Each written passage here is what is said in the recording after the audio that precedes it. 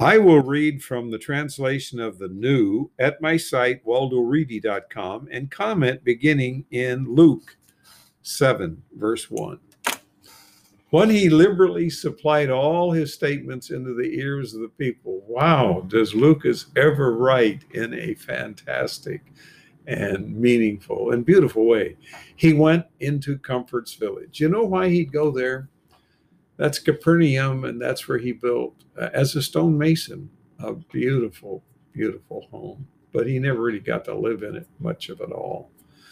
Verse 2, one leader of 100 slaves. You know who a leader of 100 is? That's a centurion. That's good old Roman leader. Having an infirmity, the slave had an infirmity and was about to decease.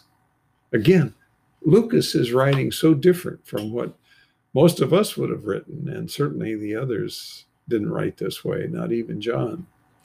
He was special to him. Verse 3.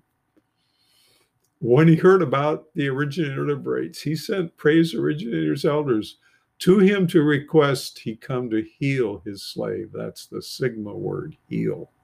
And it means a total healing.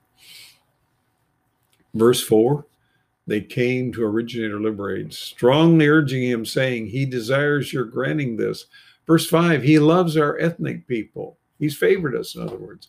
He built the hall for us. That was like the temple being restored by Herod. Verse 6, the originator liberates went with them. Now when he was not far distant from the home, the leader of 100 sent friends to him, saying, Director, you should not trouble yourself. I am not suitable that you should come under my roof. Neither am I myself deserving to come to you. Instead, you must convey information. My youth will be healed. He referred to his servant as his youth. This is the ietro word or iota word. Verse 8, I am a human placed under authorization. Listen to those words carefully. With soldiers under me. So he knew he was under authority, and he had those under him who were under his authority. I say to one, proceed, he proceeds. Another, come, he comes. My slave, you must do this. He does it. Verse 9, when the originator liberates heard these statements, remember, this was not an Israelite. This was a Roman. He marveled at him. After he had turned to the crowd accompanying him, he said, I tell you, I have not found such firm reliance and mighty ones, high-ranking one. What does he mean, firm reliance, faith? What does that belief? What does that have to do with authority? Everything. That's what he was saying. We, as full-blooded, honorary Americans, hate authority. And maybe we should hate some of the authorities that are in position in religious and political ways here in this country. Verse 10, when those who had been sent returned to the home, they found the infirm slave was sound. He was nearing death. He was sound. He subsequently entered a town called Beauty. Many of his pupils and a large crowd went with him. As he approached the town's entrance, you know, when you see large crowds following him and you're a religious leader, you hate that and you hate him. As he approached the town's entrance, they carried out a mama's only generated son. That is very sad because this woman was a widow, as we'll see in a minute, who had died. She was a widow, so she had no husband, no son. A sizable crowd of the town was with her. They were probably weeping and they didn't understand, but they thought all is over. And when the director saw her, he had compassion for her. That's the way Jesus is time after time. He has compassion for us. We are such stupid, ignorant, evil people, and he feels that he is the one to help change us. But we have to seek it from him. And he said to her, you must not weep. Verse 14, after he came up, he touched the bier while those carrying stood still. They waited for him to touch the bier as he reached out. He said, young man, I tell you, you must awaken. Wow, don't awake. Nobody can waken the dead. They aren't asleep either, right? They've gone to heaven and all that nonsense. All right, verse 15, the lifeless one sat up. Wow, that must have awed the crowd and started to speak. He gave him his mama. Verse 16, reverence gripped all. They honored the mighty one, saying, a great presenter has arisen among us. Yes, much more than a presenter. This is supreme in person, the finite supreme. The mighty one looks after his people. They were completely understanding the love and the purpose of supreme. Verse 17, this disclosure about him went out in all praise originator and the region around. Verse 18, gracious originator's pupils messaged him about all these events. He summoned 2 of his pupils. Verse 19, sending them to ask the originator liberates, are you the one to come? Well, he should have already known that. So John was having misgivings. Should we expect another? Well, it was a tough time for John. He was in prison. That's why he was discouraged. Verse 20, well, he was about to lose his head and die, but he needed some help here, and this is what he got. When the men came to him, they said, gracious originator, the Dipper sent us to you to ask you, are you the one to come? He didn't answer that question. Should we expect another? He didn't answer that question. Verse 21, during the same hour, he healed that towered, I should say, many of the diseases, calamities, because a disease is a disease. A calamity is like you fall and break your arm or something. And evil, timeless ones, that's demons manipulating and controlling people. He gave many sightless to see. Wow, that was fantastic, especially for the sightless. The originator liberates responded to them saying, you must go to message, gracious originator, what you see and hear. Sightless see, immobilized walk, ones with chronic lepra have been purified, deaf ones hear, lifeless ones awakened, dependents have been messaged. Verse 23, anyone not upset with me is happy. That was directed right at John, right between the eyes. And I think it helped him smile too, although he was in a dreadful situation there. Verse 24, when gracious originator's agents departed, he started to speak to the crowds about gracious originator. What has attracted your attention to go out into the remote area? A reed shaken by the airflow? Well, hardly. That was a rhetorical question. Verse 25, what did you go out to see? A man nattily attired? Well, I hope not, because he was just, plain down to earth type of guy. Those in exquisite clothing and existing luxuriously are in palatial estates, not wilderness areas. Verse 26, or as they call it in Nevada, the isolation. What have you gone out to see? A presenter? Oh, yes. Yes, you did. Yes, I tell you, he is more than a presenter. Verse 27, it has been written about him, I will send my agent before your face. He will prepare your ways before you. He was the physical agent that Supreme sent before finite Supreme's face. Verse 28, I tell you, no presenter among women, gestated ones, is greater than gracious originator the Dipper. Yet, the least in the mighty one's empire is greater than he is. What was he talking about? Was he talking about heaven or hell? No, he was talking about the mighty one's empire. We don't hear that today, do we? We hear all sorts of nonsense and idiotic statements that have been in all false religions worldwide.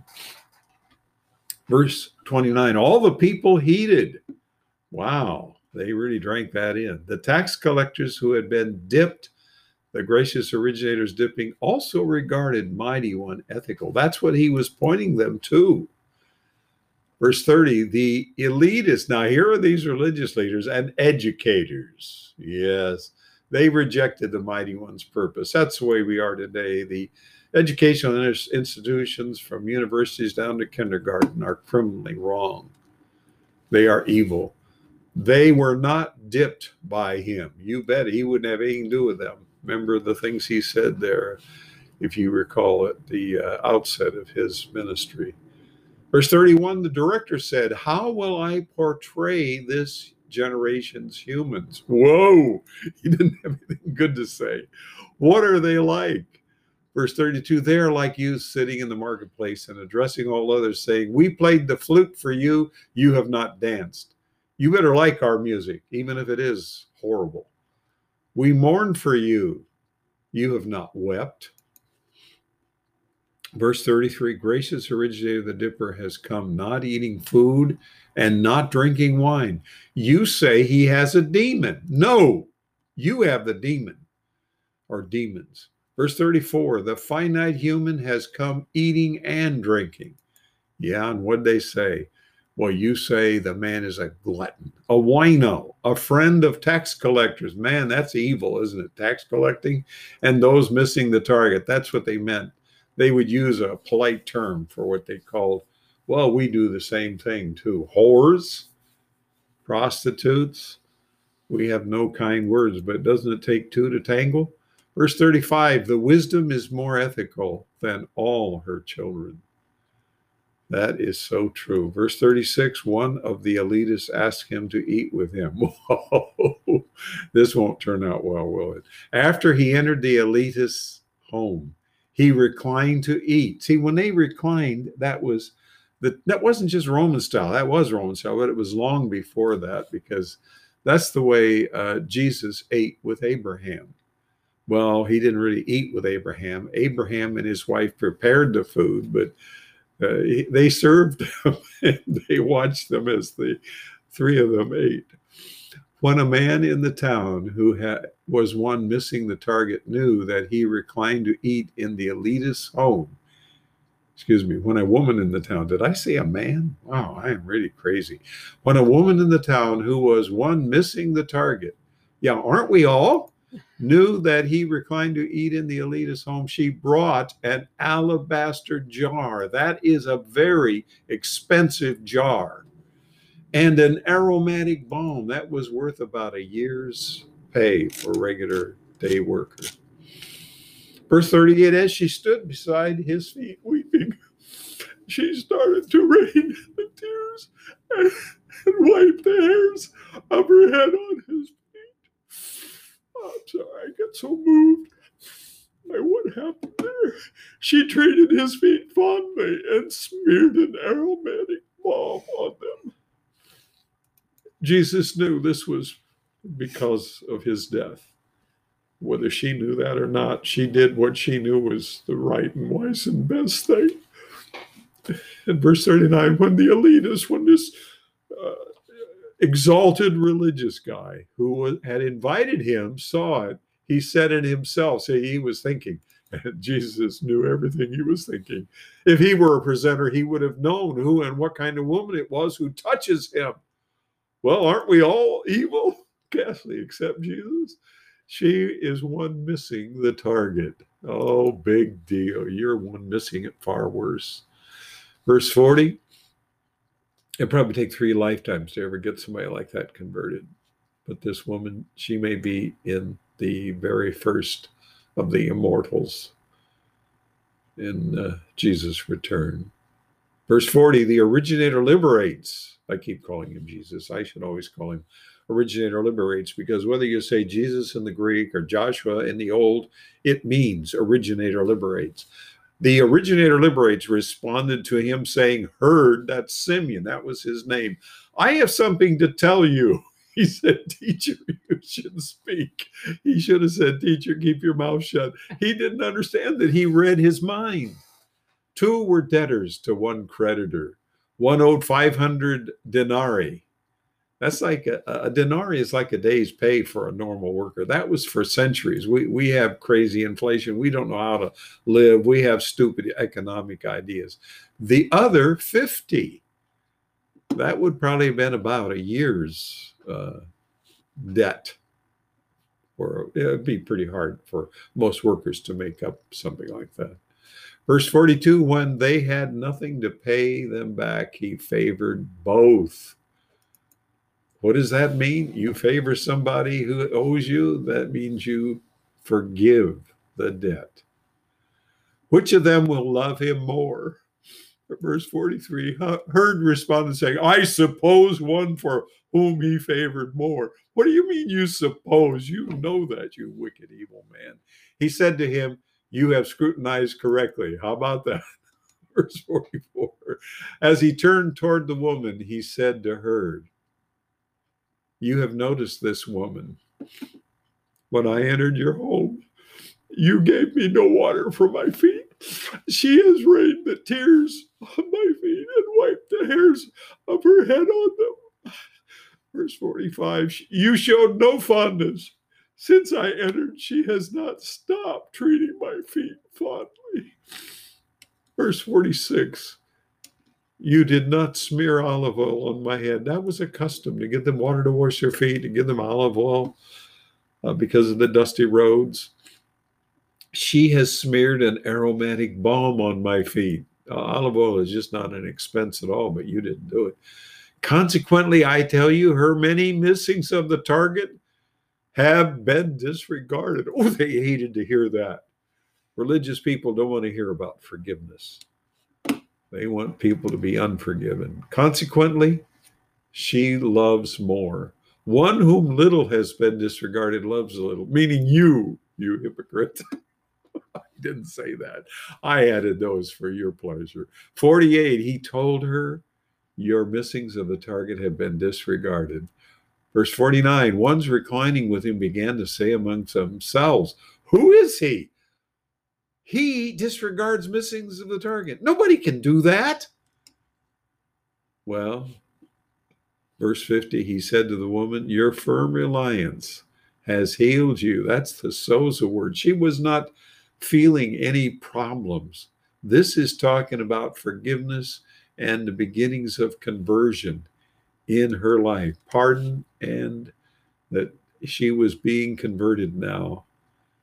Amazing. Very few people at this moment, although, after Jesus died and they counted from the day he came back to life, about 50 days later, there was a group dynamic that began. You will go away with success. What a fabulous time. Well, we stopped there for today at the end of Luke 7.